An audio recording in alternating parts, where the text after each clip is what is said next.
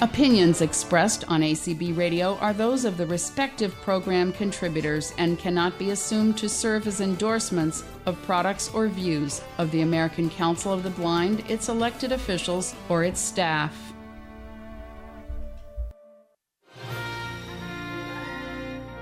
This is Sunday Edition with Anthony, a news magazine show featuring human interest, in the spotlight, movers and shakers, and the news and happening that affect all of us in and out of the ACB community.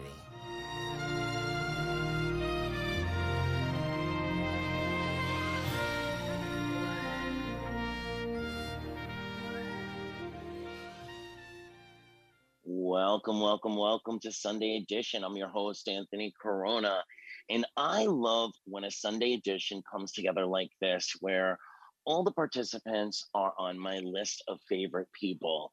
So on a Sunday like that, I am absolutely happy, sipping on a beautiful mimosa, and we are ready to dive into some great conversation, some interesting announcements.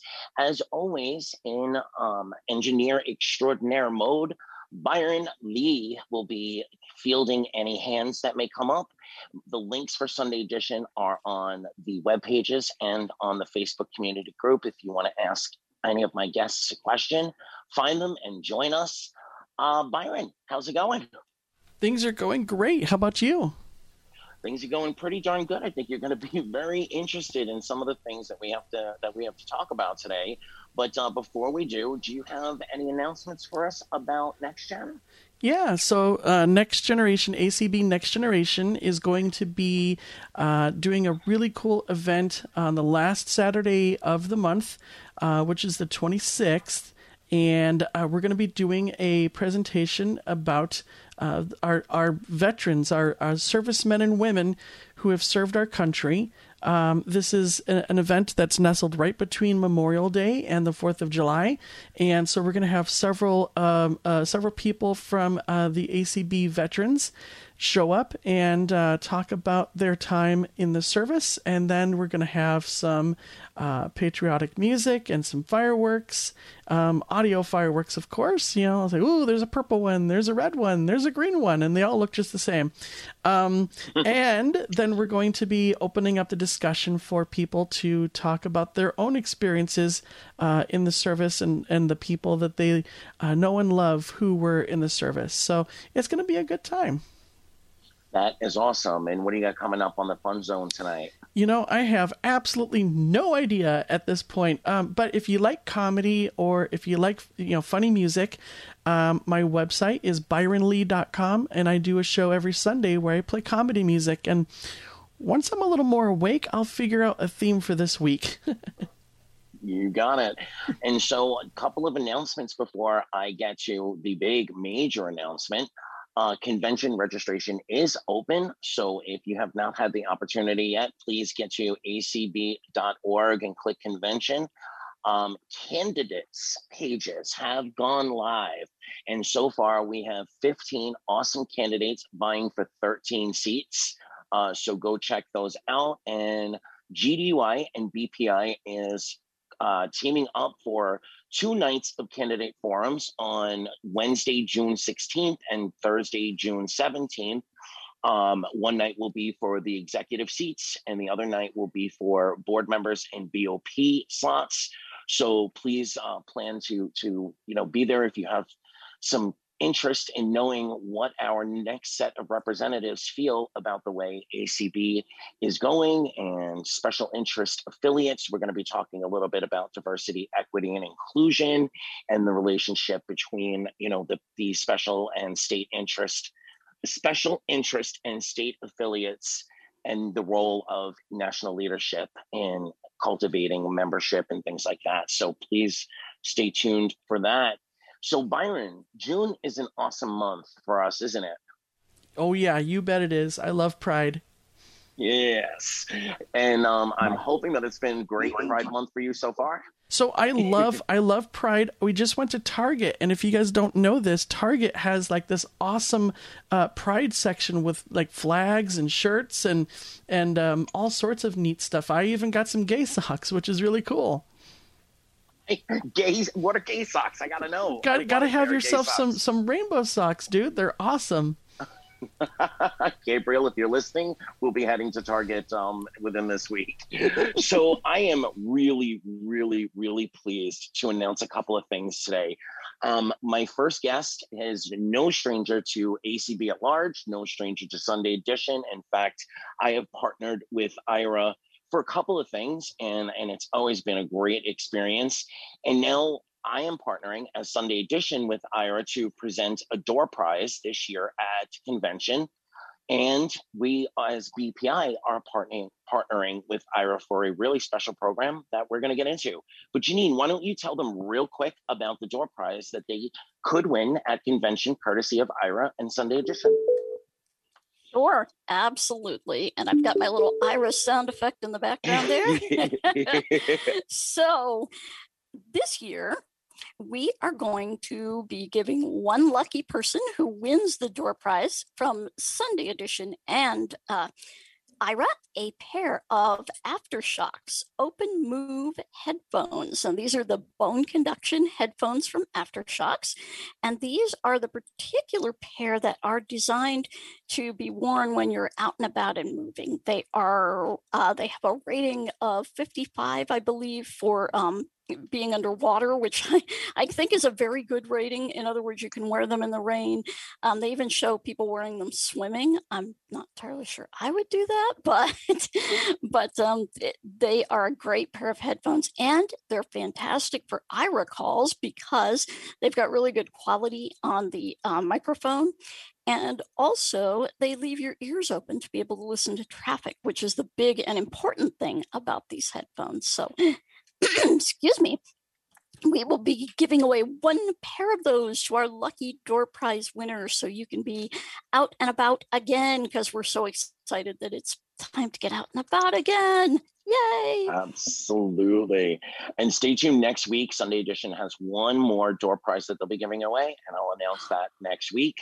Pride Month, and I heard Gabriel join us, so I'm really glad. Pride Month. Recently, you took us to Mars. You've taken us to some fabulous museums. And this month, Ira is taking us to Stonewall and the West Village in New York City. How exciting is that? You got it. Well, even before we get there, I got to tell you, when you go to Target to get your gay socks, which sounds so cool. I had no idea that they had that section. Now I'm going to have to put that in, because Target is an Ira Access location, and Target.com too. So you can actually go on there and order all your Pride stuff online if you want. Yeah. You know what? I didn't think of that. Target.com also is an Ira access point. So we can sit in the comfort of our own living room and order gay socks with an Ira agent. You got it, with an agent checking all that stuff out. There you go. See? I want to actually put my hands on the socks, though. I think those would be fun. Yeah. So awesome. Tell us about the series itself. You've taken us to New Zealand. You've taken us to Mars. Oh, we've gone everywhere. So actually, it's very interesting, because I think, as many of us kind of look back on our history on Facebook and history on social media that comes up, and this time last year, the country was in a bad, bad place. And there was a lot of tension and a lot of things, brewing, and a lot of conversations, uncomfortable conversations about race, about police brutality, about discrimination, all kinds of things like that. And we talked to one of our advisors who said, what if we did some trips to museums? And we could have a program. And Stephanie Watts, who is with the ACB Legislative Group in California, and many of you probably met her at the mid-year meeting this year. Stephanie is a fantastic lady, and she came up with this idea. And we said, sure, why not? So we started in August of last year. We called it Afternoon at the Museum. And we have been everywhere, from the Negro Leagues Baseball Museum. We have been to the Shedd Aquarium. We've been to the National Zoo. We have been to the Tuskegee Air Museum. The Veterans Memorial Museum here in Columbus was our last show for the season. But then we said, okay, we're going to do some special programming that we're going to pre-record. And this is where we really had an amazing program that you will get to hear as it premieres tomorrow. And we teamed up with Gabe and Anthony from BPI. And then we also teamed up with Amanda Davis from the NYC LGBT History Project. And this is a group that looks at the history of LGBT spots around the New York City area. And they work toward getting these spots on the National Register of Historic Places, as well as doing walking tours and just all kinds of things. And Amanda brought us an amazing slideshow presentation. And we thought we were going to do this on video. Well, the best laid plans of everybody. Okay, Janine couldn't get the video tracks to link up. Okay, we'll admit that. But the audio is awesome. And we have Agent Alexandra, who was with us to give descriptions of Amanda's slides.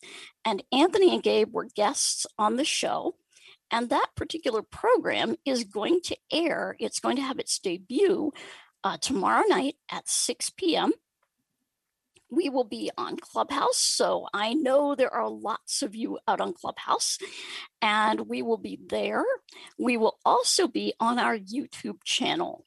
And that will be a live presentation pre-scheduled on our YouTube channel. So you're only going to get the audio. There will be a nice graphic, though, up on our YouTube channel that lists the websites of everybody involved and has a very cool graphic from Agent Emma, who does our Instagram account, the most accessible Instagram account on Instagram. Woo. But Emma made us a beautiful rainbow IRA logo and an animated IRA logo with the New York City skyline. So those are going to be fun. And we will go on a trip. And this is just, it was so amazing to me. I was so caught up in the story that Amanda was telling through the slides and that Alexandra was giving all of the description with, that we got to the end and I totally forgot Amanda's name. I just... It was so embarrassing. I was so caught up in the story, and just knowing, Anthony, that you have been to most, if not all, of these spots and your time of living in the Big Apple. Yeah, it was definitely a bi-level kind of experience for me, because the first site that she actually speaks about is somewhere, it's called the Alice Austen House in Staten Island. It's right on the harbor. It is one of the most beautiful spots in New York City. There's gardens and lawns and of course, the house is a historical museum for her photography. But, just sitting, I would bring a book, all spring and summer, I would bring a book and lay in the garden and just read for a couple of hours, bring a little bit of, a nice coffee or a nice chai tea. And so when she mentioned that as the first site, I was just like, wow, this was meant to be. But Yep. What about you, Janine? What was something that you learned, or something that really, stood out for you about the presentation? Well, what I thought was interesting was the number of places they've been able to get on the National Register. But the sad part was some of the statuary in the park across from the Stonewall Inn, was at Christopher Park, that some of that statuary was not able to be installed until the mid-90s. It's just amazing to me. But the thing that I was just made me smile, because I am a great ally of the LGBTQ community.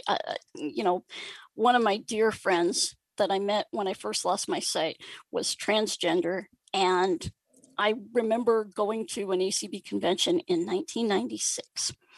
And she came to my room with a mutual friend, and we basically talked her down from committing suicide, because she was so upset that, maybe blind people would not understand her, and she didn't really feel welcome anywhere.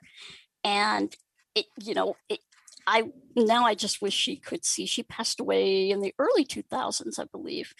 But I just wish that she could see all of the things now.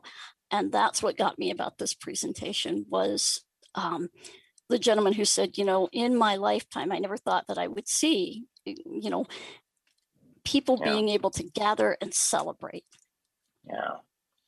So this is a good time to bring in President of BPI, Mr. Gabriel Lopez Cafati. Gabe. Hey, Gabe was such I a was part of our muted. recording too. I was muted. I'm sorry. Hi, Janine. Hi, Anthony. Hi, everyone, and listeners. Sunday edition. So I saved this question. I haven't asked you, sitting around dinner or anything. I didn't ask you what stood out the most for you. What was your favorite part of the presentation? Honestly, my favorite part of the presentation was all the stuff that I did not know of. Because we all have the big icon for all of us is Stonewall. But I didn't know that there were so many other iconic places and part of the LGBTQ history. And I want to go there. I really loved the park with the sculpture of the two couples. By what's his last name? The artist Siegel. I forgot his last name. I'm sorry. But even more reason to watch or listen in or tune in tomorrow so you can hear the details. I really want to go to that bench where the sculpture is, and I wasn't aware of all the places. The other iconic place in my mind has always been the Village, and some parts of Chelsea, but I never knew that Staten Island, your hometown, Anthony, had so many iconic LGBTQ history places. So wow, I mean, I learned so much. I was, and Alexandra was amazing. Amanda's presentation was beautiful, and Janine worked her magic, I'm sure. You're gonna like the way it turned out with the editing. So yeah, no, I was very, very excited, and I invite everyone to go in and listen and learn, because it's fascinating. It's truly fascinating, and the history is just it's part of our history, not only LGBTQ community, but it's part of the history of our country itself. Because I think every time that we find one of these movements, civil rights,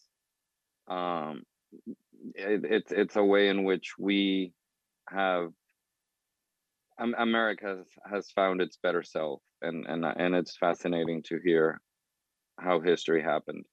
So I want a full report from Julius's. I want a full report. I can't believe that place is still open and pretty much looks exactly the same.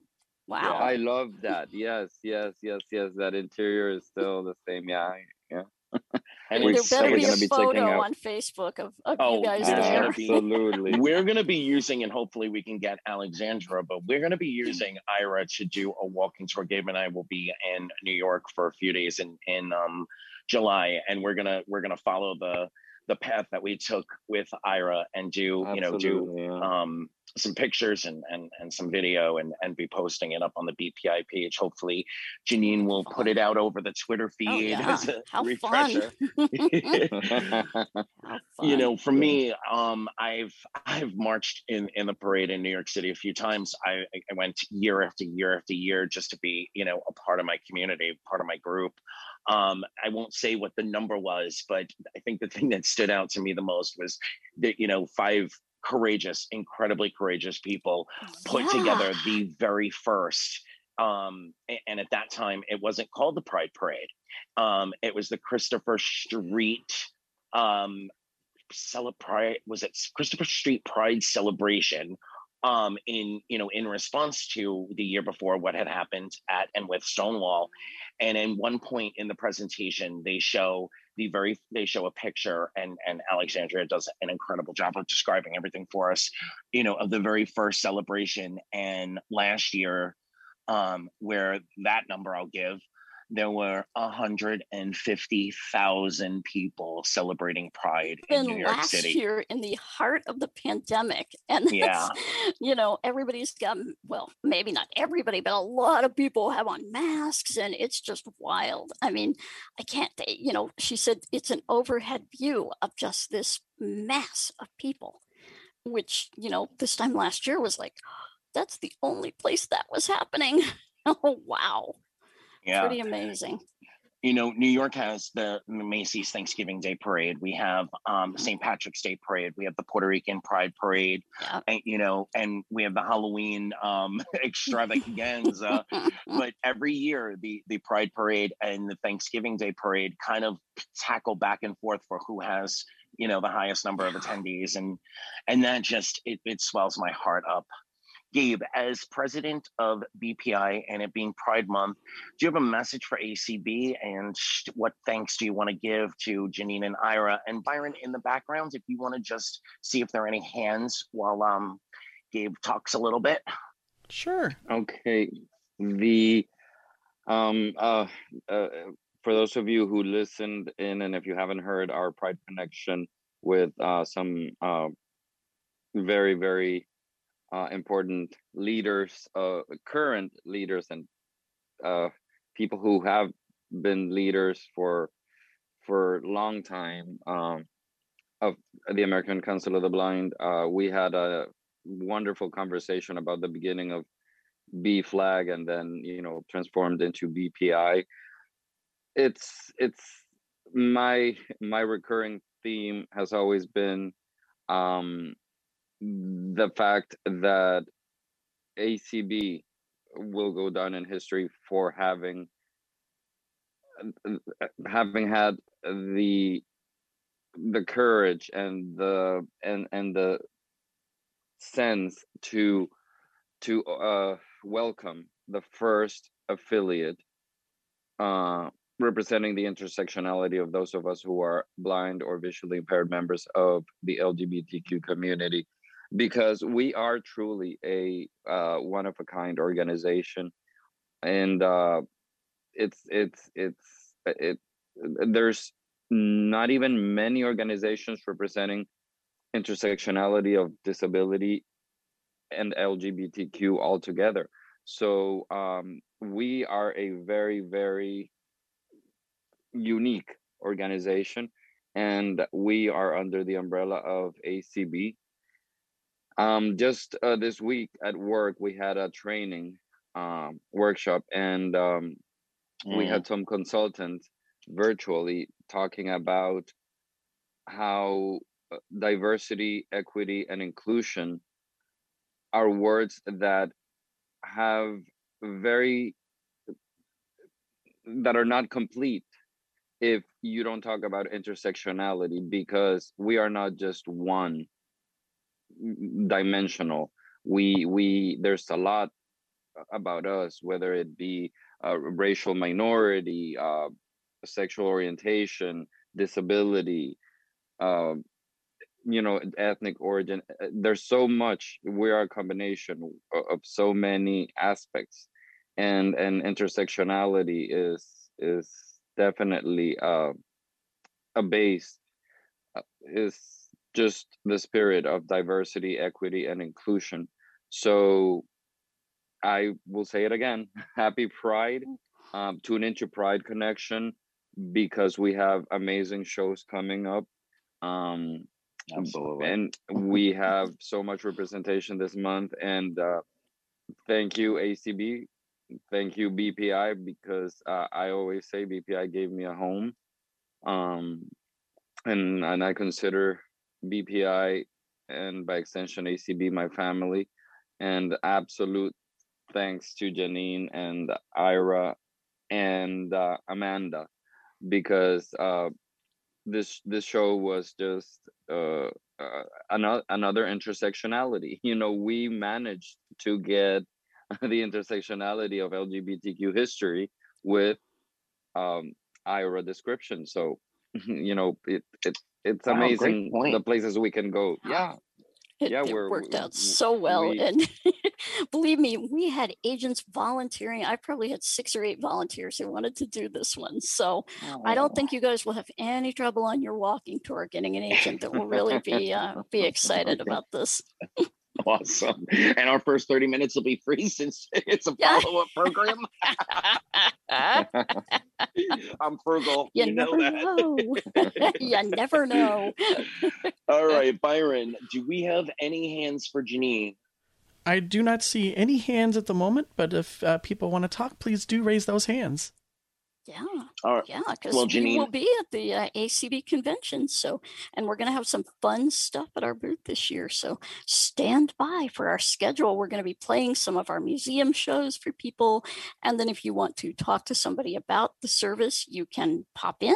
We'll have a workshop with Ryan Bishop, our product manager, talking about some of the things that will be coming up in the last quarter of the year for IRA. We're going to have some big things coming up, and we will hopefully by then have some exciting news about our Android app, because we have an amazing Android developer now who is going to town on some of the Android things that have been going on with our app. So we're excited about that.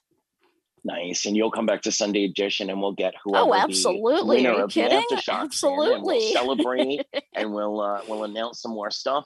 I will do one more hand check, and then I will say thank you, Janine, so much for popping on. Thank you for always, being willing to think outside the box, whether it be for Sunday Edition or BPI or ACB in general. And those ACB discounts are still available, right? They are, absolutely. The ACB Power Plans. So you can actually, for $20 a month, you can get 30 minutes of IRA on the ACB Intro Power Plan. And then on the ACB Standard Power Plan, you can get 140 minutes a month for $99. And that covers, that's 20 minutes more than you would normally get on that plan. So it's either less money and more IRA are what your power plans get you. And you just have to call customer care. And that is 1-800-835-1934 or support@ira.io. And we will be happy to get you hooked up. All right. Last call for any hands. And I'm not seeing any, but thank you so much, Janine, for coming in. I really enjoy hearing from you every time you're on Sunday Edition. It's always fun. Hey, we love to be here, and we will see you in a couple weeks at the ACB Virtual Convention. And next year, I didn't know we were going to be in Omaha, first time in Nebraska. How fun. Can't wait to see everybody in person again. All right, Janine, if you want to hang out and listen to the rest of the presentation, that would be great. Gabriel is going to stay on because we are welcoming Sandra Sermons. And so for the next couple minutes, we're going to be talking about the IRC committee and what they have planned for us for this year's convention. If you all will remember, last year's luncheon was a stellar, slamming success. People are still talking about it. And I know that they've got some great stuff in store for us this year. So Sandra, welcome to Sunday Edition. We finally get it together. And I will admit, I have been wanting and saying I was going to get Sandra on here, and things every week. There's just some fabulous stuff to do with Sunday Edition, and so when I got a call last week, I said, "Oh, you know what? This is perfect timing." I was going to reach out for IRC anyway, so in the second half of the show, we're going to really take a deep dive and get to know Sandra. But Sandra, Gabe, tell us about what we should expect at convention this year. Okay, so basically, thank you. First of all, thank you very much, Anthony, for allowing me to be on Sunday Editions. Your show is amazing, and I'm kind of a Anthony Corona groupie. I've always wanted to be on your show. So, thank you. But we have international relations. We have an amazing set of programs this summer for our convention. Now, we actually are older than 10 years old, but we never did have a 10th anniversary celebration. So we kind of co-opted that, okay, this is our 10th anniversary of luncheons. And so, anybody, my math skills are definitely lacking, and I'll own that now. We decided we were going to call this our 10th anniversary. So everybody is accustomed to voices from around the world. Like that is thanks to Roger Peterson, who actually gave us that name for at the time, it was a reception. But that is the opportunity to come together. We have our international guests, and it is ACB's opportunity to meet the international guests and welcome them and really get to know something about their lives, their culture, what it's like to be in, to live in, say, Beijing or India or Germany or anywhere. So this year, what we're doing is we are calling it 10 Voices, 10 Worlds. No, we're not going to have 10 speakers, guys. The 10 goes back to the fact that we're celebrating our 10th anniversary of Voices from Around the World luncheons. So we are going to have several different people to come to us, and fortunately, with it being virtual, we are, of course, using Zoom, but we're leveraging that because now we can have somebody from anywhere in the world, right? And it is as if they're in your living room or they're, and when we go back to convention next summer, still we have Zoom. We have the ability to have somebody who is completely around the world. It feels like you're sitting across the table from them. So I am not going to tell you all of our speakers because it is a carefully guarded secret. You guys will have to come and find out. But several of the people actually are going to be from the Middle East. And those speakers, I think, are going to be particularly good because we have not really had a whole lot of representation from that particular region of the world. And so to have those kinds of conversations, okay, what is it like for a woman who lives in the Middle East, that intersectionality between, okay, I know that as a person who's blind or low vision, that, I'm as good as anyone else. I can do everything that everyone else can do, but I'm a woman and I have a disability. And, how does that work? How do I kind of bridge that intersectionality that exists? So we're going to have that sort of a conversation. And I strongly encourage you to join us for that. That's Tuesday from 4 to 6:45. We will also we'll have a tribute to some of our past members of international relations. And so the folks like Janice Kent, the late, great Janice Kent, since she has passed away, we will have somebody who's going to feature her, the work that she's done while she was a part of the committee. And we'll have, somebody that is going to share with us about Janice Kent, Josephine DeFini, Lauren Casey. Those are a few of the members who are no longer with us, unfortunately. And then we've scheduled like people like Roger Peterson, who's one of the founding members, and Pam Shaw, to actually come to us and give us a few, share with us, a few snippets about what it was like as part of the being on the committee and what kinds of things that they did.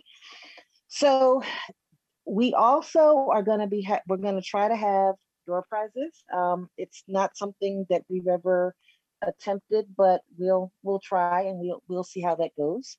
So I definitely encourage you all to attend Voices from Around the World. It promises to be like none other that you've ever had and seen before. So do come. The second event that we're planning to have, and I'm gonna kind of dovetail it to Gabe, is gonna be called Global Tales, and that's TAILS. And I'm going to let Yeah, it's Global Tales. I'll tell you the first part. I'll tell you what precipitated it, and then Gabe can share what we're actually going to do. So, I saw an article about the first guide dog school in Beijing, and they were setting it up, and they were talking about, how it was established and why. And okay, so I thought to myself, I wonder how what other guide dog schools there are in countries. So we know that there are guide dog schools in, Madrid, like the Europeans, but how about everywhere else? And from there, I'm going to let Gabe share what we ended up with. Thank you, You Sandra. sneaky Gabe, you did not tell me a thing about this. I'm on the edge of my seat. Yes, it's very exciting. When Sandra brought it to the committee, we were on board, and it's also so this is Sandra already explained how it started and how it branched out. We have been contacting schools from other parts of the world and getting some information. We're gonna have some questions. Like Sandra said, we're not gonna give it away so that people, but we're gonna give you a taste of what to expect. We sometimes take a lot for granted here in America, and there are places in which blind people have a hard time with a situation like having a guide dog.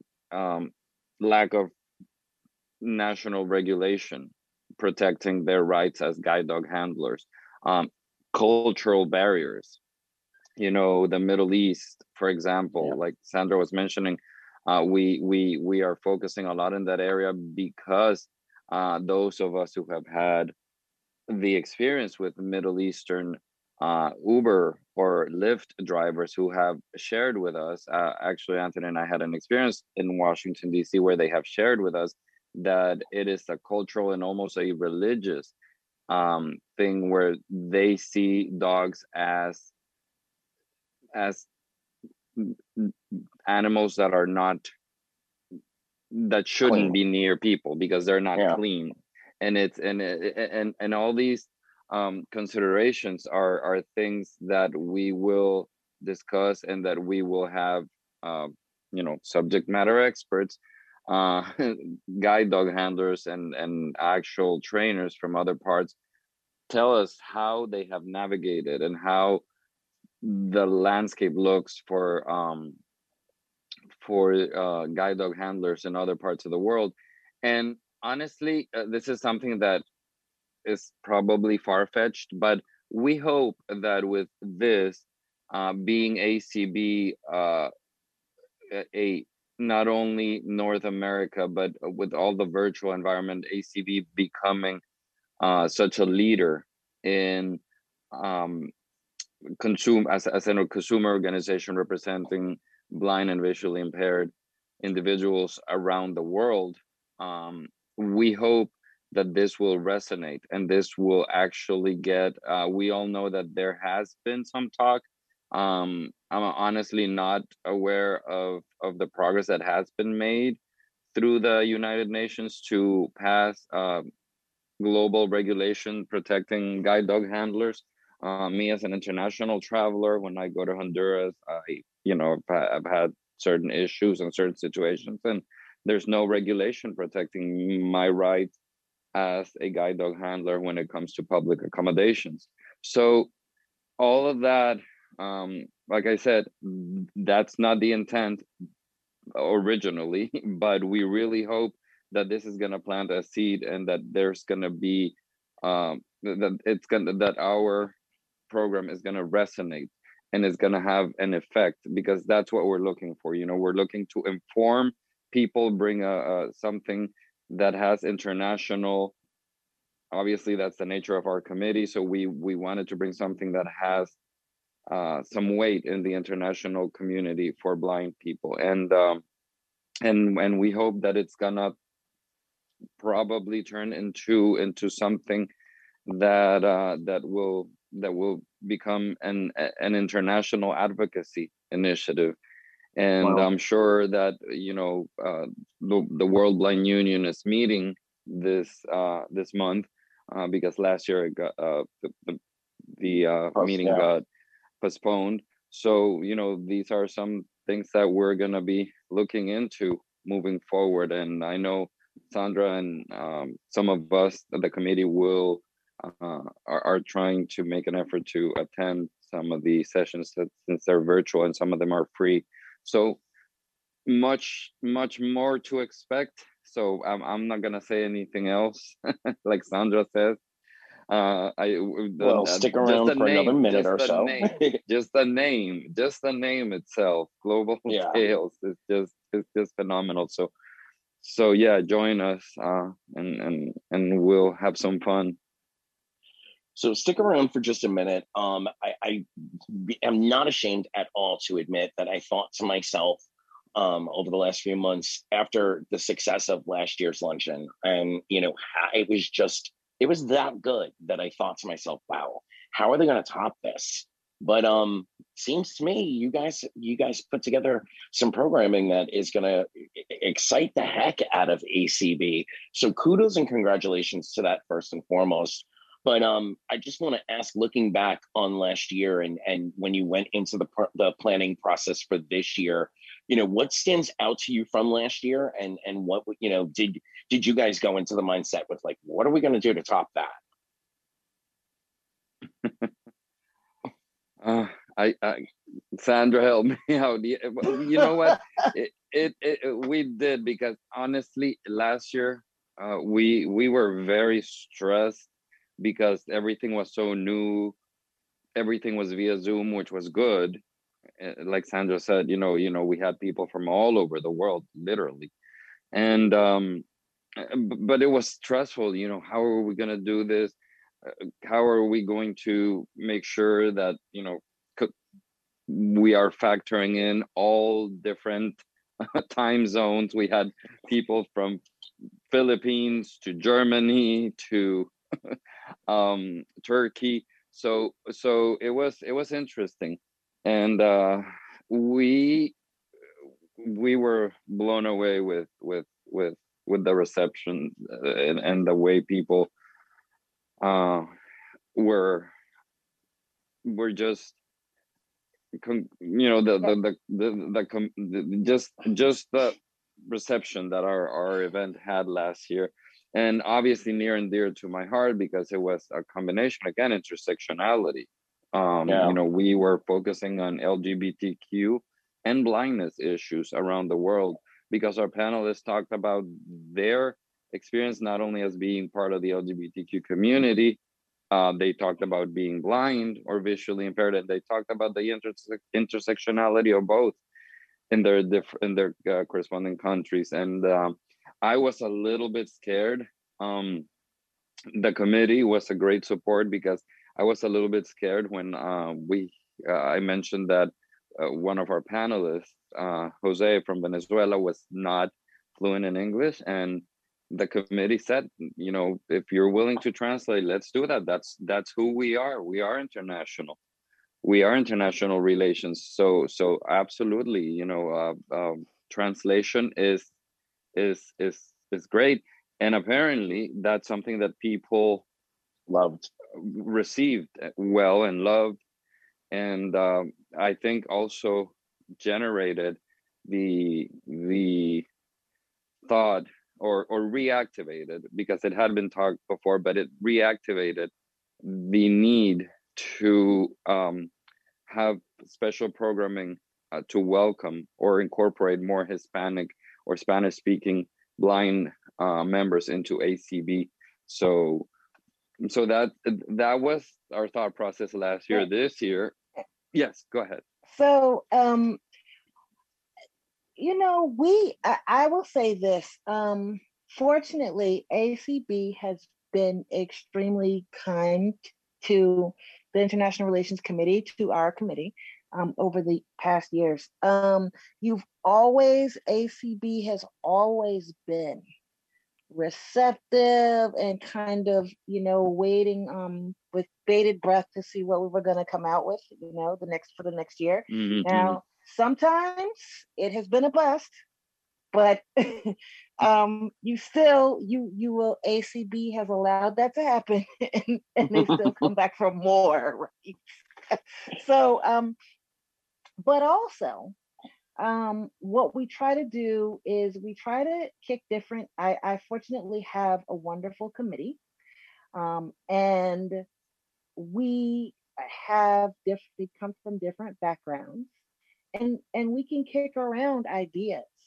We can agree, we can disagree, we can agree, we can, and ultimately end up with a very good end product.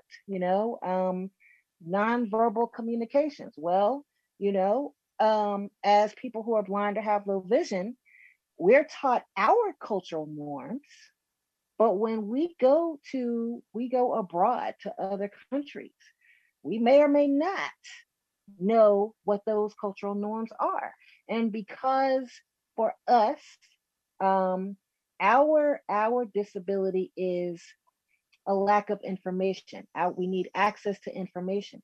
Okay. Yeah. We can't see whether or not a woman is wearing a veil. Is she wearing a veil? Is she wearing a scarf? Is she, we can't see that.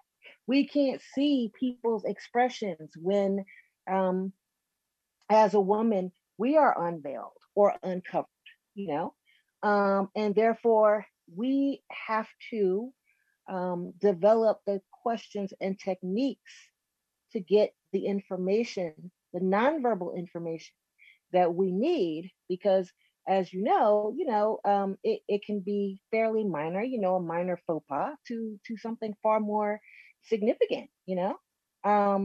You go to certain parts of the world as a female and you have, are not covered, your face isn't covered, and you're liable to get acid thrown in your face, right? So it is that developing those kinds of questions that we need to ask in order to get the nonverbal information that is critical sometimes when we travel. So we just sort of kick around ideas, and we, like I said, we don't always agree, but we do ultimately come to a consensus, and then we run with it, Mm-hmm. and I try to weigh in last because it's not a Sandra show. I am the chair, but that doesn't mean that I get to make all the decisions. I get to share the wealth, right? So if it doesn't do well, it's not my fault. That's a good way of putting it. We can equally share in the disaster, Fortunately for us, it most of the time it has been an amazing success, and we've just migrated. We went from a reception to a luncheon, and I can't thank ACB enough for always being supportive, always being willing to give, to provide ideas and suggestions. We migrated with the Zoom, and I wasn't just scared, I was terrified because I just didn't know how everything was going to work or if it was going to work. And what's worse, I didn't have a plan B. So if it didn't work, we had a serious problem. Yes. But, but that was a new experience, and it dawned, it has made the committee better. It has made the organization better, because part of the problem we have is funding, especially from the developing countries. We can't bring the people that we'd like to, they can't afford to come because we can't help. We can't provide stipends. And since people don't often travel alone, it's them and their assistant. Well, if we can't pay for them, we absolutely can't pay for their assistant, their guide. Yeah, So, and then there's visa considerations and all the other aspects that come into traveling to America. And Zoom or WhatsApp, that is a far less expensive proposition than trying to pay for an actual, ticket, accommodations, what have you. Makes it far more feasible, and it allows us to hear from regions of the world that we might not have an opportunity to hear from. And while I'm thinking about it, before I forget, besides our convention programming, please tune in to the August issue of the Braille Forum or the Braille eForum, because that is our issue. And the theme is the world turned inside out. And I strongly encourage you all to take a look at the issue, because it is going to be amazing. Yeah. Well, housekeeping wise, Byron, I'm going to ask you to look for hands while I tell Sandra. I'm going to wag the tail a little bit, because when I was in guide dog school, I encountered a gentleman who was from the Middle East, and he was coming back for his second dog. And he told a story about how his in-laws, his wife's parents, basically, through every kind of fit you can imagine, saying that if you touch the dog, you can't touch our daughter. You won't be clean anymore. And that was such a foreign idea. I'm like, what? Man's best friend, that's the cleanest animal you're going to come across. What do you mean if you touch a dog, you can't touch your wife? But so I'm really looking forward to that program. And I'm wanting to, some people like to list names, some people don't, but I want to give you a moment to shout out to your committee, whether you want to use names or just a general shout out. Sandra? No. I was going to say no. Did we lose Sandra? Did you hear me? Oh, no, you were muted for. Yeah, we lost you. Now we can hear you. Okay, I said, what was can you repeat the question? I want to give you a moment to shout out to your committee. Some people use names, some people want to just do it general, but whatever shout out you want to give to your committee. Okay, so absolutely. So first, there is Naomi Sewell of Missouri, Maria Kristich of New York, Meryl Schechter, Maryland, Oral Miller, Washington, D.C., Alan Casey, North Carolina, Sue Bowmaster, Virginia. Those are my committee members. Awesome. All right, Byron, before we go into a deep dive into who is Sandra, do we have any hands about International Relations Committee? Excuse me.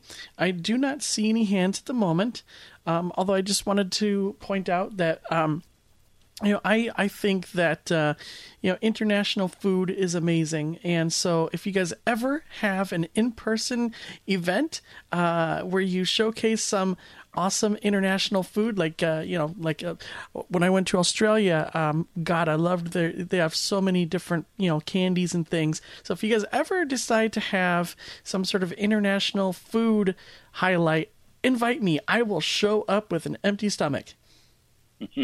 I think we'd get a lot of tickets to that kind of event. Yeah. All right, Absolutely. Byron, did we have a promo for intermission? We sure do. Let me go ahead and cue that up. This All one right. is a promo for BPI and Pride Connection. And Awesome. We'll be back. right back with Sandra. Do you remember BPI? Oh yeah, Blind LGBT Pride International. They're a special interest affiliate of ACB. Yes, they are the ones doing all these cool things at convention. Guess what they're up to now? Do tell. Their own show. It's called Pride Connection. That's great, but what if I'm not a part of the LGBT community? This is a show for everyone. Actually, non-LGBT and non-disabled folks are known as allies, and they are a huge portion of BPI's membership. Everyone is welcome. So what kinds of topics can I expect from Pride Connection? Fun and relevant topics for everyone, from blindness to LGBT education, technology to advocacy. So when will Pride Connection take place? Every Tuesday at 10 p.m. Eastern. Be sure to tune in so we can all connect and learn while having fun. Pride Connection on ACB Radio Mainstream.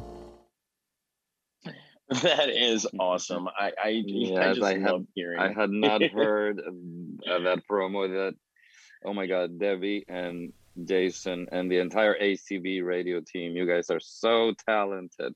Did you guys happen to hear when Chris and I did our Pride Connection show? Chris and I put together an opening at the very beginning. He's got a banjo-lele, which is a ukulele and a banjo combined. And so he did a beautiful rendition of Rainbow Connection, and then I did the intro. Yep, loved it. We loved it. Beautiful, beautiful. So, Mr. Gabriel, I am going to excuse you because it is time to really get into it. It is. Yeah, I know. Gabe, I just want to keep talking. You can keep talking. No. I just before I leave the call, I'm gonna continue listening on ACB Radio Mainstream. I just wanted to thank you, Sandra, for the leadership of the International Relations Committee. I love the committee. I love serving on the committee, and it's a committee with great potential, and you have definitely maximized the potential, and we continue to branch out, and just wonderful. I just wanted to mention that we are going to be participating on the walk as well. Sandra, I know we didn't mention. Do you want to tell folks the name that our walk team is going to have? Yes, we are the International Globetrotters. Nice. Yes. You see, thank we're you, creative. Alan. Yes, thank you, Alan, for that name, if you're out there listening. And we strongly encourage you all to, we're sign up, we're trying to raise money. We definitely, we did it last year as well, and got a really good response. So definitely, we are strongly encouraging you all to show your support for our committee and for the virtual walk, the team. Awesome. Well, I'll leave the two of you for some fun conversation. I'll be listening in. Again, Sandra and the entire committee, thank you. And the ACB, and those of you listening out there, do not miss the IRC programming this year. It's going to be phenomenal, as always. Fantabulous, yes. Okay. All right. I'll talk to you in a little while. So, Sandra, I got to tell you, first off, I don't know if you were ever a fan of the show 227, but every time I hear your name in the back of my head, I also hear, but wow, I've got 2 bones to pick with you. Apparently, we have more in common than we've ever actually discussed in our great phone conversations.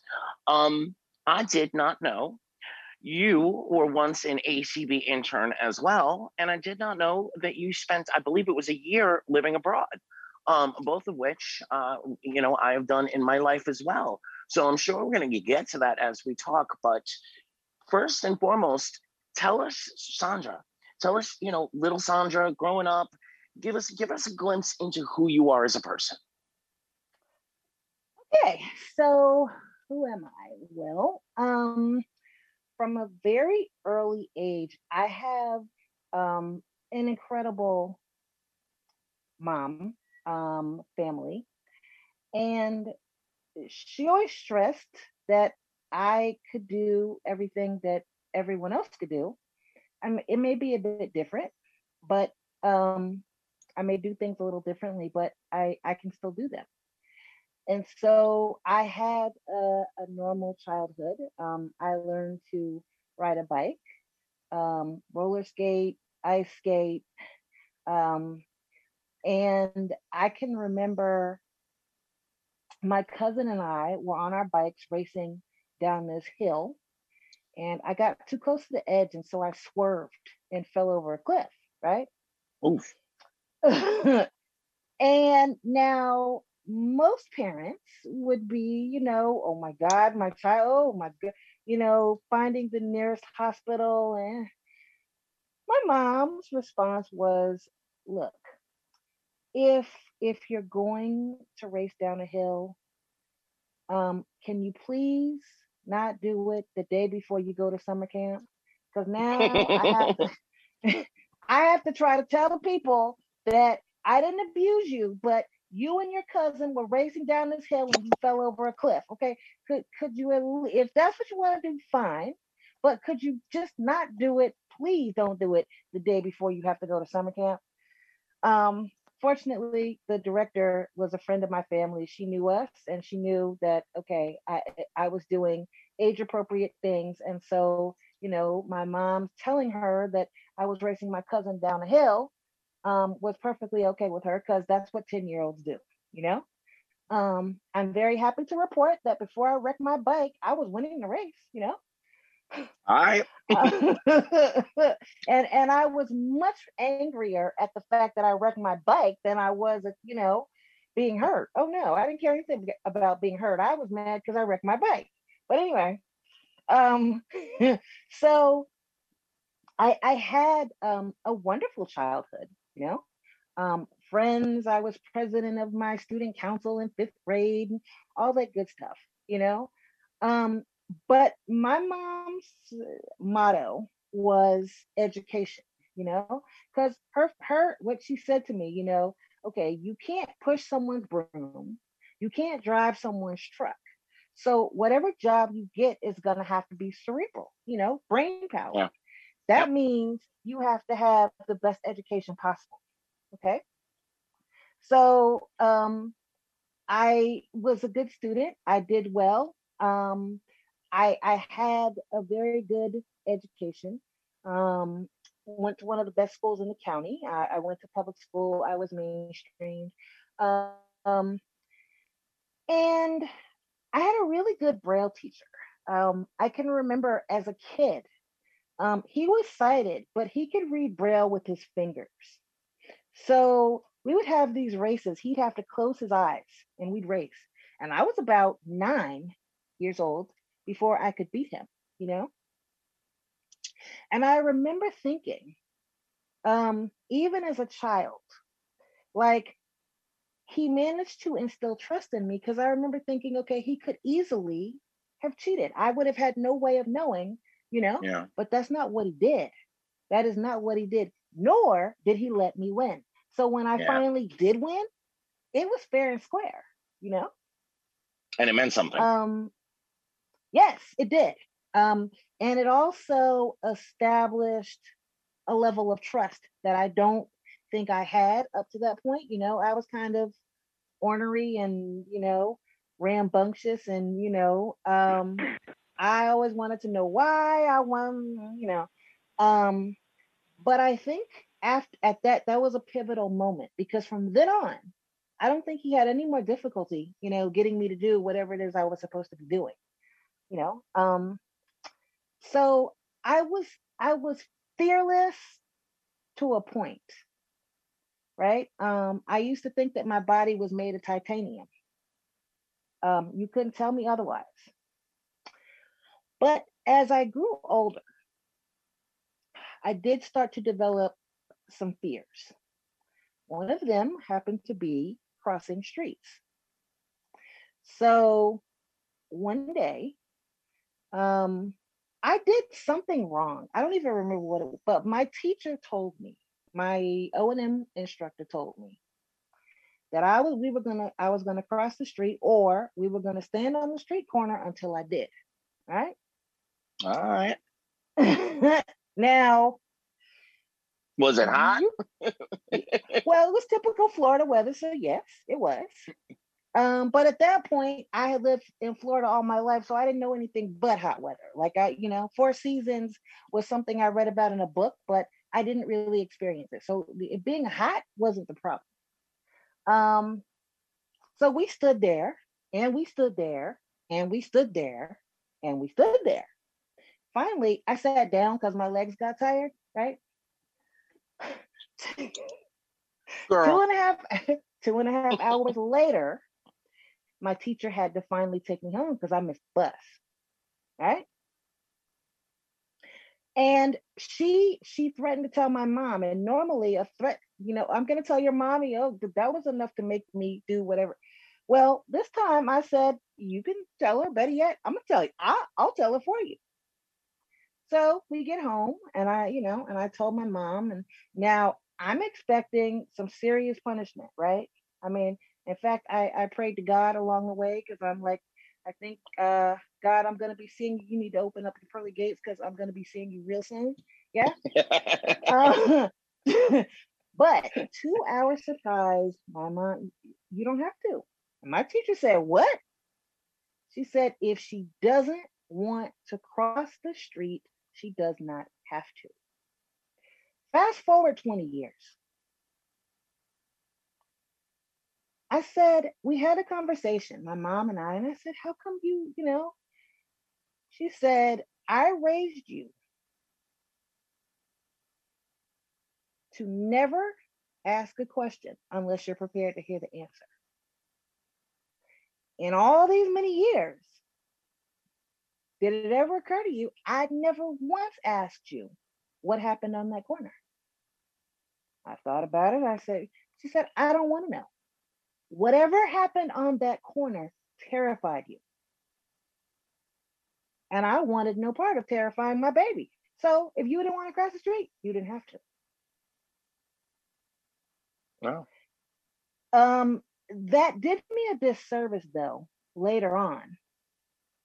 The problem was that both my mom and my O&M instructor were sighted, and they couldn't get me past, as a blind girl, what I needed was a competent traveler who was blind, who used a cane, and could show me you really can cross the street successfully. But neither of them fit that bill, and it didn't occur to them that would cure my fear. And so as a result, I lost 4 good years of cane travel. That's the one regret in terms of my education, is that I am not nearly as good a cane traveler as I could have been had I had that 4 years of practice. Because that happened in 8th grade. I didn't cross the street again until alone with a cane until the middle of my senior year, because it occurred to me that I was going off to school and my friends couldn't take me to class. So I was going to have to learn how to get around. Oops. Okay. So then I started taking mobility again. But I had lost those 4 years and the damage was done. Wow. Did you ever I have a question, Anthony, if that's all right? Yeah, sure. When did you finally encounter another blind person that was a good cane traveler and helped to convince you that, yeah, you can cross the street? Because I'll tell you that in my own personal experience, I've always been really bad at cardinal directions, and I've had sighted mobility instructors try to explain it to me and help get it through my thick skull. But until I had a blind mobility instructor, which is rare, and that really shouldn't be the case. But, people are so worried about, how's this blind person gonna know if the other blind person's in danger? Yeah. So until I actually had a blind instructor, I didn't actually really know my cardinal directions. What caused me to resume cane travel was the knowledge that I was going off to college. None of my friends were coming with me. And even if they were, I wanted to take early morning classes, and they weren't early morning people. That is what precipitated me to start taking mobility again. But it wasn't until college, ACB, really, being in ACB, that I met some competent cane travelers. I'm going to weigh in here too. I was not a confident traveler until I got Bodhi, my dog. Never liked the cane. That whole that they tell you it'll become an extension of yourself. I'm a fast talking, fast moving New Yorker. So every crack that was a little too much of a crack, would break my rhythm. And I never got the confidence, but I'm starting to wonder, had I had a blind O&M instructor, I might have had a different experience with the cane. So when you finally did that first street crossing by yourself, walk us through it. What did it feel like? What do you remember about it? I still didn't like it, and to this day, I still don't. Okay, let me say it this way. I understand that for me, independence means I cannot always travel with somebody. I don't want to always travel with someone. So when I cross the street, okay, I have to suck it up. I don't like it. And if I thought I could get away with not doing it, and still be independent, I would never cross another street. But I understand that, grown-ups do grown-up things. And if I'm calling myself a professional, I can't roll over just because I don't like crossing the street. I need to say a prayer, suck it up, and keep it moving. I like that. So you got to college, you found ACB. When did you find your actual direction? Or did you know when you were going to college what you wanted to do? Well, I knew okay, when I was in high school, the Berlin Wall was falling. Okay. So I can vividly remember President Reagan, Mr. Gorbachev, tear down that wall, right? Yep. And trust but verify. And Margaret Thatcher. Now, this is a man with whom one can do business, right? Those things were fascinating to me. And in history, Mr. Heinemann, right? We would have class participation, and I always had a current event. 9 times out of 10, it was the Berlin Wall or something in Eastern Europe. And he got to the point where he wouldn't even let me raise my hand. He'd say, sermons, don't even think about it, right?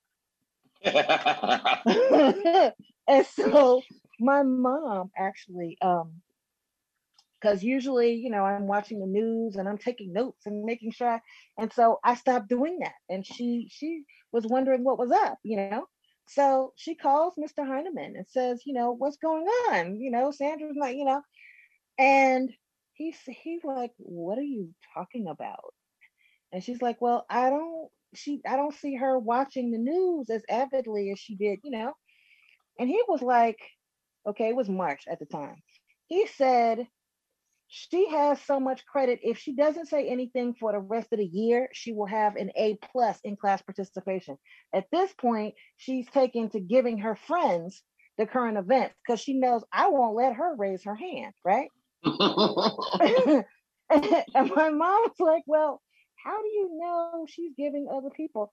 He's like, because these students that barely, know the geography of the United States are suddenly talking about President Gorbachev and Raisa Gorbachev pulling out the American Express card she had when she visited New York. He's like, that has sermons all over it. I know that sermons, right? So, mama, okay, right. So, definitely something in politics, international relations, which I later found out, that's what it's called. And initially I was going to attend Stetson University because college was a must in my household. Like my mother said to me, come my 18th birthday, either I would be attending somebody's university or I would need to find another place to live because she wasn't playing, right? Like not going to school was not an option. So I was planning to attend Stetson. And then I found that one of my other friends was telling me about American University. And she didn't want me to go so far away, But and she went so far as like destroying the letter, that my acceptance letter. But I called them and they're like, we sent it and we'll send another one. So ultimately, she had to come clean, and yeah, I had been accepted, and and on top of that, they were giving me more scholarship money than Stetson was. And she's like, okay, if I'm going to insist that you go to Stetson, I also then am going to have to kick out the extra cash because, scaling it, still American University was giving me way more financial aid than Stetson was. So what she said was, I could go to American University. She was kind of hoping I wouldn't, but I could.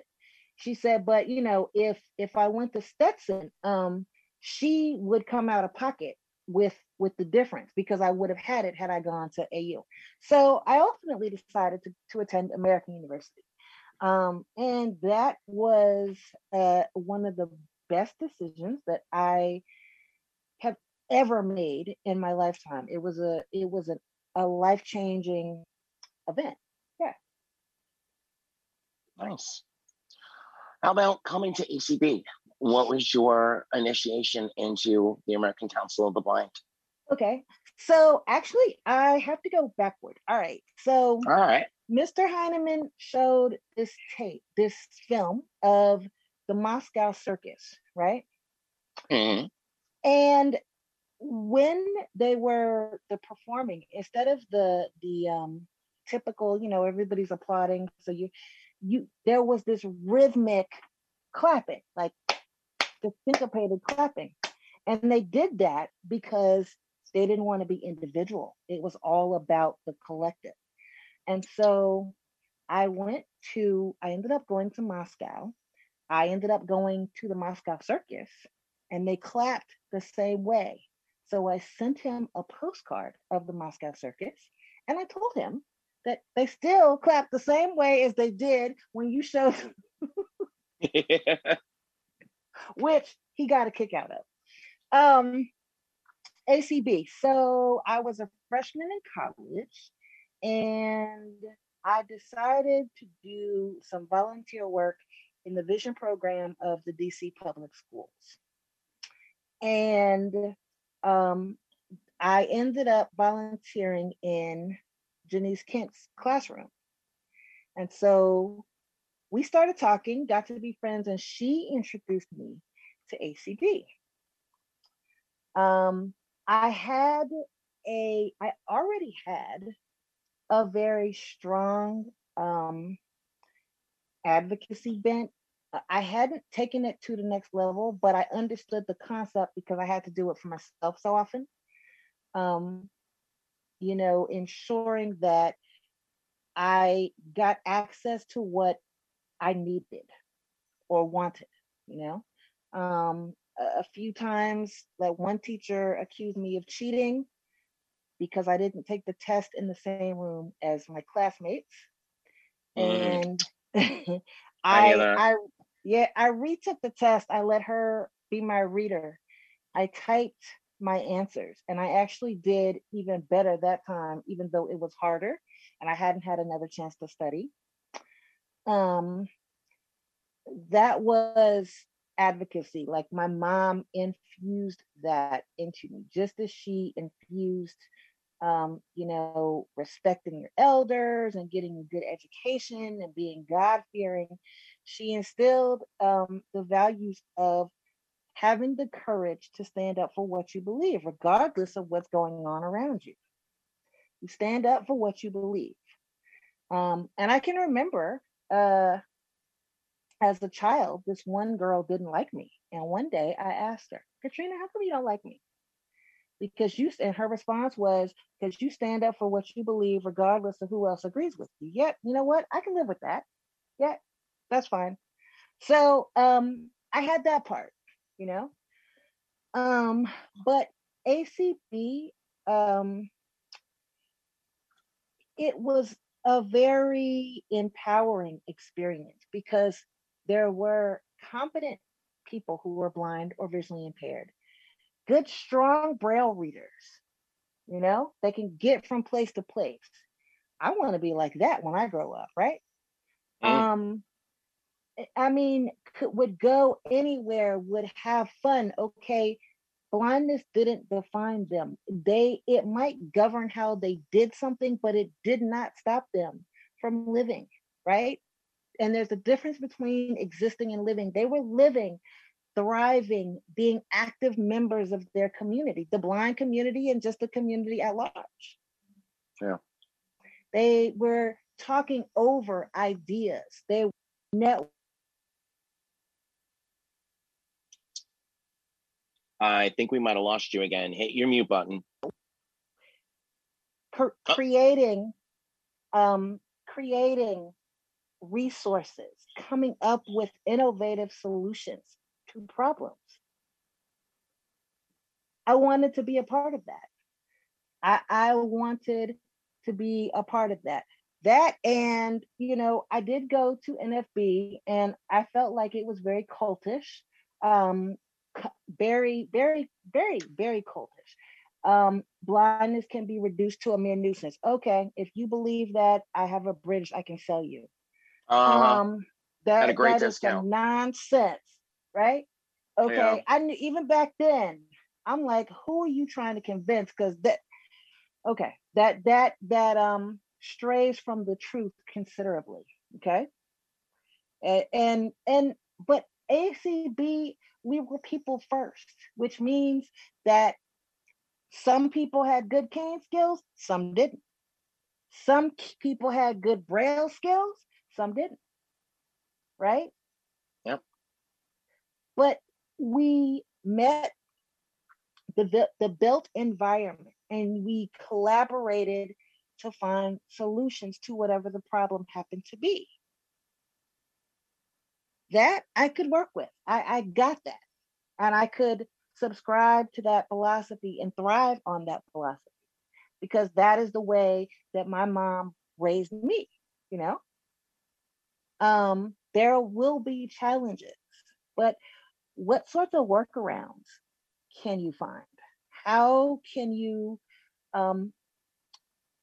overcome an obstacle, and making the world a bit better, your small corner of the world, making it better off than the way that you found it. That's what ACB, that's what I was introduced to in ACB, and it sort of just continued, followed along the path of progression from the way that my mom raised me. Plus, so go ahead. Actually, no, go ahead. I'll save that for later on. We don't, Sunday Edition doesn't shy away from the interesting or the off, the tough questions, let's call them. So, Okay. You're a woman, you're blind, Yep. you're a person of color. Yes. You have what some folks would say, three marks. You've got three Right. intersectionalities going there that make the world harder for you as an individual. I can relate in some ways. I'm LGBTQ, I'm now blind.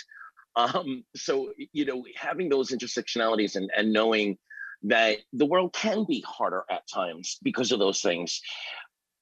How much of that did your mom, did your mom give you a good picture of the three of them? How much of that has influenced your life up to this point?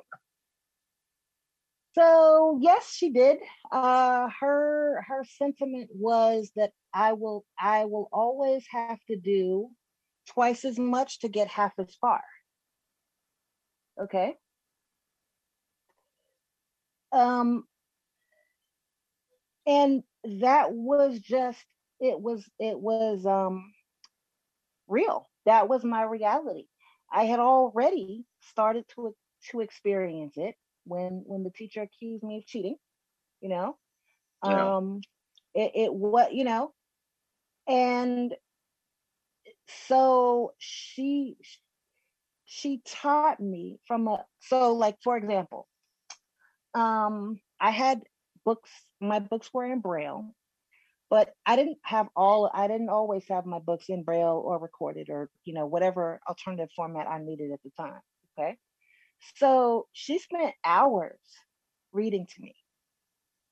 Now, her thing was, Okay, so let's say I had something to do, some homework to do, and I told her I needed her help at 10 p.m. Okay, she was not going to be a happy camper, and thus neither was I.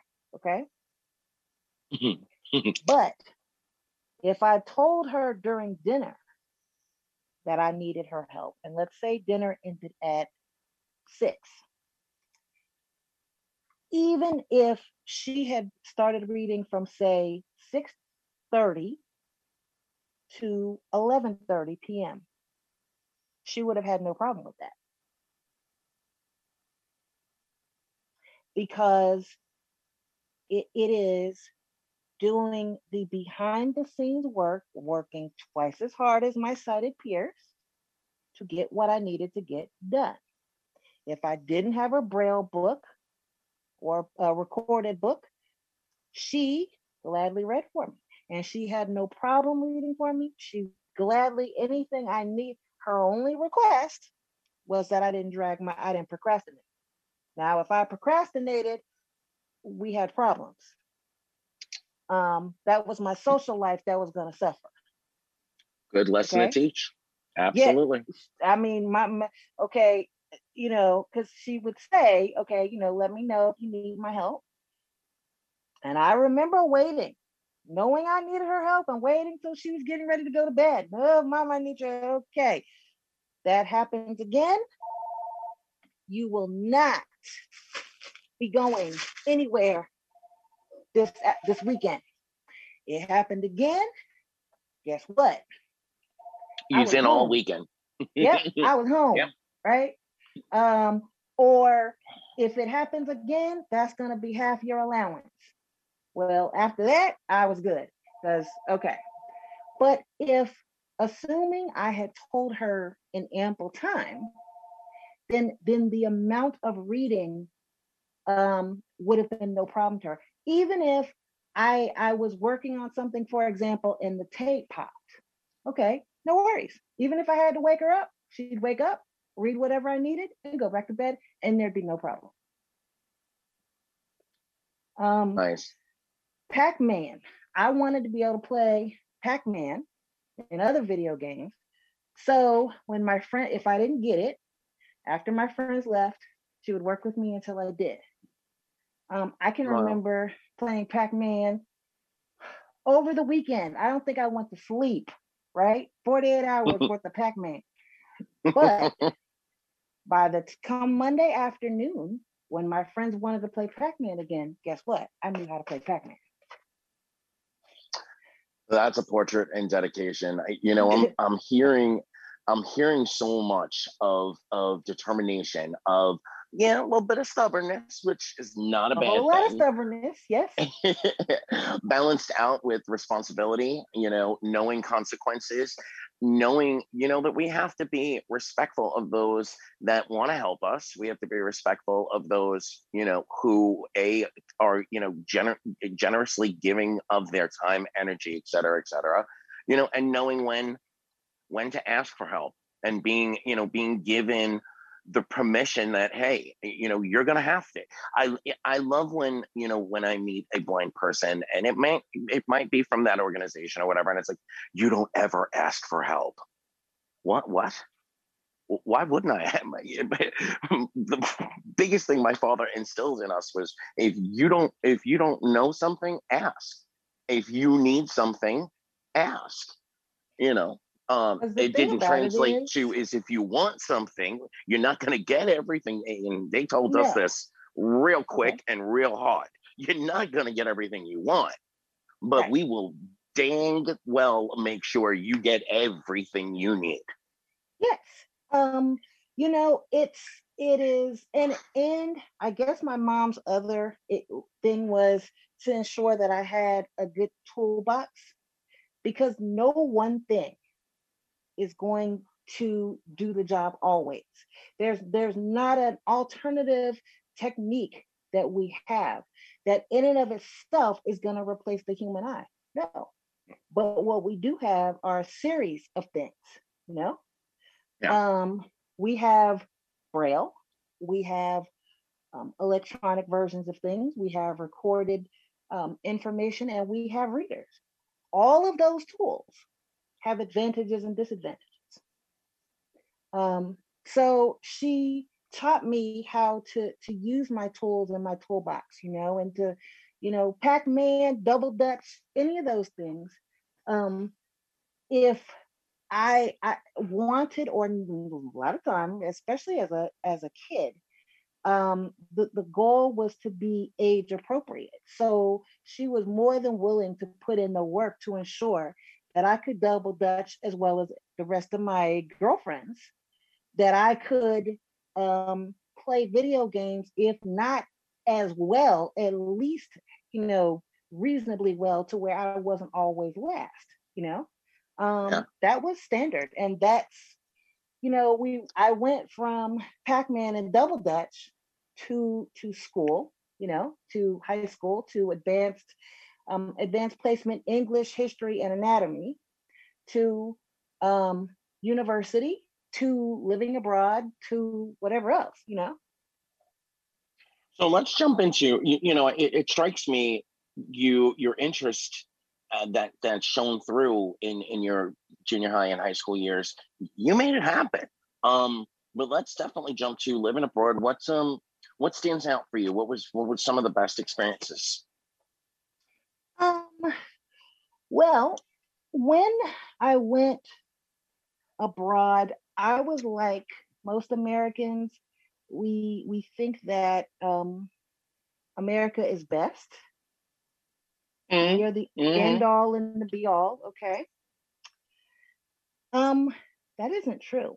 Our way is not the only way, and it's not the best way. So, but when I first went away to Prague, I wasn't really sure what the cuisine was going to be like. So I packed some food. Oh my God, that is so American.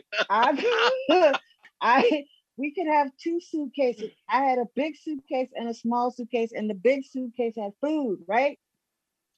Girl, go on. That wouldn't have been so bad if my host family hadn't caught me unpacking it, right? But it gets worse. Uh-oh. I guess at that point, I was supposed to apologize gracefully and say, I'm sorry about that, whatever. Well, that's not what I said. Uh-oh. They were like, you think we don't have food? Do you think you're going to survive on that little bit of food, right? Well, there was 2 weeks of food because I went 2 weeks early. And I figured within that 2 weeks, I would either A, decide I didn't like it and would go back to school and wouldn't need to worry about it, or B, decide that I would like it, in which case my mom would replenish my food supply, right? But my host family's like, you don't think we have food? Do you think you're gonna survive on that little amount of food? And me being me, my mom, I would say that I have a great deal of home training. My mom raised me to be poised and courteous, and okay, but all of that went out the window because what I said was, I don't know what you all have over here, but you won't be starving me. And so, but in the city, there were some things that I had to, some interesting things that I had to learn. We in the United States had these money identifiers that were about like 10 pounds. They were 10 pounds, right? And they weren't even all that accurate. Most of the time it would say cannot read, or it would say 10 and it was supposed to be a 12, some kind, all kind of craziness, right? Their paper money was different sizes, and they had this little piece of plastic with these raised marks on, and you could measure the bill and know exactly, without anybody else's help, how much you had, right? Nice. We were fighting over whether or not we should have audible pedestrian signals. They had them all over the city. We could not get the bus drivers to call out the stops. Mm-hmm. On the trams, the metro, and the bus, they called out each and every stop. So a blind person had no trouble getting around the city. Okay. So who's really doing a better job of it? Them or us? I learned that lesson. Wonderful culture, wonderful. I taught, well, actually, I'll tell you this anecdote as well. So I didn't know the word for blind. And so the Czech Republic is known for its Bohemian crystal. So my friends saw this crystal shop that we hadn't been to before. And so we go into the shop and they're trying to get the shopkeeper to let me touch the glasses because they're behind glass. They're in a case. And so they're, telling me, well, you ought to know the word blind. You're the one who's blind. I'm like, I just got here. What do you mean? I don't know how to speak this language any more than you do. So we're going back and forth and coming up with all these gestures and okay, she gets that I can't see, but she doesn't understand why she should let me touch the crystal. I'm like, oh my goodness, what in the... So finally, I pulled out an American Express card, right? She said, ah. She took me by the hand and let me touch every single glass in the entire store and was trying to drag me into the stockroom, right? I bought a bunch of different sets of crystal, and honestly, from that day on, like I couldn't even walk past her shop because when she saw me, she tried to like, more glass, more. I'm like, oh. But the lesson for that was, anytime I wanted to touch something, I pulled out the MX, and 9 times out of 10, I got to touch it. Or if I was in a village, I pulled out, paper Corona, and I got to touch it. Okay, she has money that she can spend, and she needs to touch stuff. If we let her touch it, she might buy it. That lesson. I also taught English at a school for the blind. I wanted to see how blind children were educated, how blind people were treated. And it was kind of interesting. They had excellent equipment, all kinds of braille displays and stuff, but the attitude toward people with disabilities was horrible. My host sister and I were on the metro one day, and these 2 women were talking. And literally, one of them, they got up for me and let me sit down. But my host sister, they said she needed to be locked away. So my being African American trumped my blindness. I was such a unique looking person that trumped being blind. Wow. When I went to the university, they gave me the key to the elevator. My host sister was a senior at the university. She didn't even know there was an elevator. Wow. That's interesting. Mm-hmm. So where in the world would you like to spend another year? Well, I don't know that I want to, actually it was 8 months. I don't know that I want to spend 8 months anywhere else besides home. But I would like to travel again. My next excursion, hopefully, will either be back to Brazil or South Africa, because I've never been to South Africa. They have some very interesting views on disabled folks over there. So I'd love to, when you make that happen, I'd love for you to come back and tell us all about it. Absolutely. Absolutely. So both professionally and ACB wise, it seems the direction that you hit on is pretty much, pretty much akin to who you are at your core. So what do you want to tell us about your professional life? Well, so what I tried to do was to make sure that I was always unique. Like I felt like I always needed to do something different, right? So that's why I rebelled against playing the piano as a kid. I'm like, if my mom had just said it was something fun to do, I think I would have stuck with it. But when she said, Stevie Wonder, Ray Charles, you can make money out, nope, I don't want to do anything any other blind person does. I'm done, no more.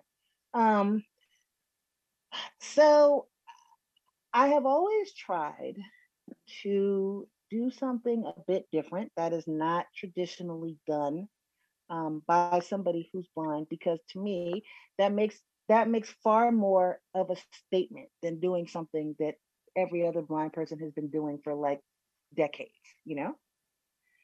And so that was a good plan, but it had some caveats.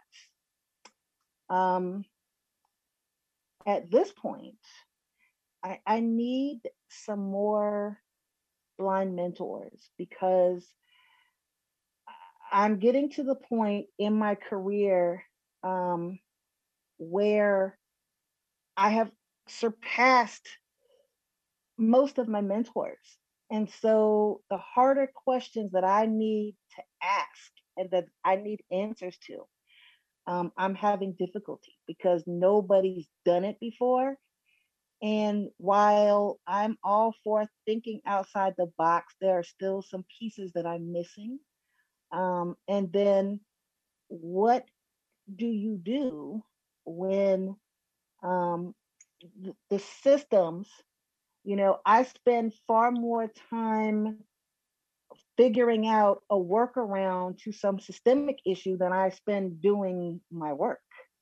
And at what point is enough enough? Yeah. When you whether it's purchasing a home or a career advancement, when you get the feeling of it has nothing to do with your credit rating, your credit score, how much money you have in the bank, how good and competent you are as a professional, but you're dependent on the ability of your reader to upload. How do you come to grips with that? Yeah. I'm still searching for that answer. Right. If you find it, let me know, because same thing. Right back at you. I'm not that. Those are things that I am grappling with.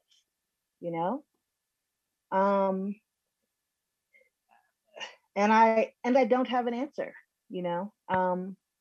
I'll stay prayerful. But if anybody out there in ACB land knows, give me a call, because I'm open to suggestions. I truly am open to suggestions. Because it can be a very lonely proposition indeed. Yeah. So we spoke a few minutes ago, about the intersectionalities that make up, you as your core. In your employment history, have you encountered a lot of pushback from any, of those intersectionalities, and most especially the blindness part of it? What, you are absolutely, in a unique position, and you're, for lack of a better way of putting it, when I say loud, I mean not afraid. You're a personality that, if you're in the room, you're in the, we know you're in the room. But what kind of pushback, what obstacles have you had to overcome, professionally speaking? So I'm fortunate in the sense that pretty much the accommodations I've asked for, I have received, right? All right. So I thank God that I've had supervisors that GSA, in that sense, GSA has always been good to me. But that assumes I know what I need. What happens when I don't? What happens when there is a pandemic? I need a new Braille note taker. There is a pandemic. So there are no in-person conventions. There are no state conventions. Okay, guys, what sort of note taker? How do I get another note taker? Because remember, I'm championing, okay, I'm a person. So ask me, don't ask other people what I need. And okay, they come to me. What do you need? Well, that's that. As long as I know, I've had supervisors say, we'll follow your lead. Whatever it is you need, let us know. That is all well and good if I know what it is. But the typical ways of determining that were no longer at my disposal either. We didn't have convention. We didn't see one another. What am I going to do? Go ahead. Go ahead. No, I was going to say, we most definitely are going to have a part 2 of this conversation. I have 2 more questions for you, but I want to alert Byron. Byron, if you want to let us know, do we have any hands yet? I do not see any hands at the moment, so we're looking for some participation, guys. All right, pop in and let us know. So, I'm going to ask another tough question. In your opinion, there's that horrible, looming number, that big 70%. First, from someone who has done it her way, with great success, honestly, and I wonder how much you look back, but we can talk about that in the next conversation. Why do we have that 70%, and what do we need to do to lower that number significantly? So I would say that the ADA, in a lot of ways, it was wonderful. It opened the doors to some conversations, and it triggered some things to happen, which ultimately worked in our favor. But it also did some things that were not so good. So, for example, now you have to be politically correct. You can't ask certain things. How do you go to the bathroom, right? Now, you can't ask that question. Just because somebody can't ask a question doesn't mean they don't want to know. Yep. And before ADA, you may not have liked the question, but if you answered it to their satisfaction, you got better. Yep. You got the job. Now they can't ask, but they still want to know. So it's like you're playing Russian roulette, hoping that the things you throw out are addressing what they're thinking, the questions that they have, Mm-hmm. I mean, I've had supervisors go all around the mulberry bush. I'm like, okay, what do you want? I mean, surely it can't be that bad. If you're not asking me who I'm sleeping with, what would you like me to ask? What's your question? What would you like to ask me? So long as it doesn't deal with my personal life, I'll answer. And finally, well, how do you use your computer? Because they had a supervisor thinking was going to write me up for being on the phone excessively. Oh my God. I can count the number of personal calls I've taken at work in 20 years on 2 hands. So that couldn't be it. I'm like, that, okay. So I had a conversation. I said, what can I ask? What makes you think that I'm on the phone excessively, like on personal calls? And she said, well, you always have your headset on. That's when you're talking about. No, my headset is so that I can hear Jaws while I'm working. So literally, I had, we had this conversation, and she put the earphones on, and I'm typing. Oh, I didn't, but she didn't know, and she didn't have the vocabulary and feel comfortable enough to just ask me that. Yeah. And it took a whole lot of back and forth before we could break the ice enough for her to come to me with any questions that she had. I've always wanted, or at least, the last 5 years, wanted, a website that lays everything out. These are the government subsidies that you'll get if you hire someone with a disability, or specifically someone who's low vision or blind. These are some of the accommodations that you can expect to be needed for, specific for positions, etc. They run the gamut, with a tab that has success stories. Like this is not an industry that typically someone who is visually impaired would go into, but hey, I'm doing it, and I'm doing it well, and this is how I'm doing it. That runs soup to desserts. Yeah. Yes. And that when you're sitting there in that interview, you can say, hey, you want hit www.blindpeopledoit, whatever we decide to call it. Yeah. www.yeswecan.com, yeswecanwork.com, something like that. Yeah. And all those questions that you're sitting, because I got really frustrated. I was talking to big companies, Amazon being one of them. And I got really frustrated because I knew, and I said at one point, sort of like you, hey, you know what, whatever you want to know, free space. I'm not, write it out on a piece of paper, and I'll FaceTime my sister to make sure it says what it says. And I'll sign, an agreement that whatever you ask me, I'm not going to be offended or file any kind of complaint, but ask me what you want to know, because I can do this job. I've done it. I did it when I was sighted. I can do it now. So whatever reservations you have, ask me, and I'll answer it. Unfortunately, I didn't get that job either. But I think though the thing about it is, it's going to take a concerted effort. No one thing is going to work, because if you think about it, we have thrown good money after bad, right?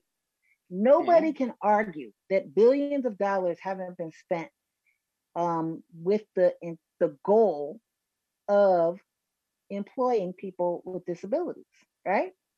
Yeah. And the unemployment rate is as bad now, if not worse, than it was prior to the ADA. There has not been that significant of a decline in the unemployment rate, right? So that means that we have to take a different tack, the job fairs, educating not just the employers, but us. Okay. Yes. Okay. This is what we say. This is what we like to say. These are some of the questions: disclosed or not disclosed. We need to have those constant conversations, and I don't mean every few years or what have you. Okay. The constant conversations about to disclose or not to disclose. That is the question. We can't just, because my mom's motto, just because you can't see us doesn't mean we can't see you, right? So what is my body? Never mind what my mouth is saying, right? We have that under control. Like if we can't do anything else, we can talk. Yes, we can. What is my body language telling you? We can speak very well. We as a community, we are well educated. Okay, degrees aren't our problem, because remember, whatever job most of us get has to be cerebral. So we have the education. But what is our body language saying? Can a blind person or a person who's blind make eye contact with a sighted person? If so, how? How does a person who is blind or low vision go to somebody's happy hour and gracefully navigate the room? Yep. How does a person who is blind or low vision read somebody else's body language? Yep. That's the hardest of them all, but it still can be done. I mean, you know, even to have a conversation to determine whether or not it can be done, you know, I just feel like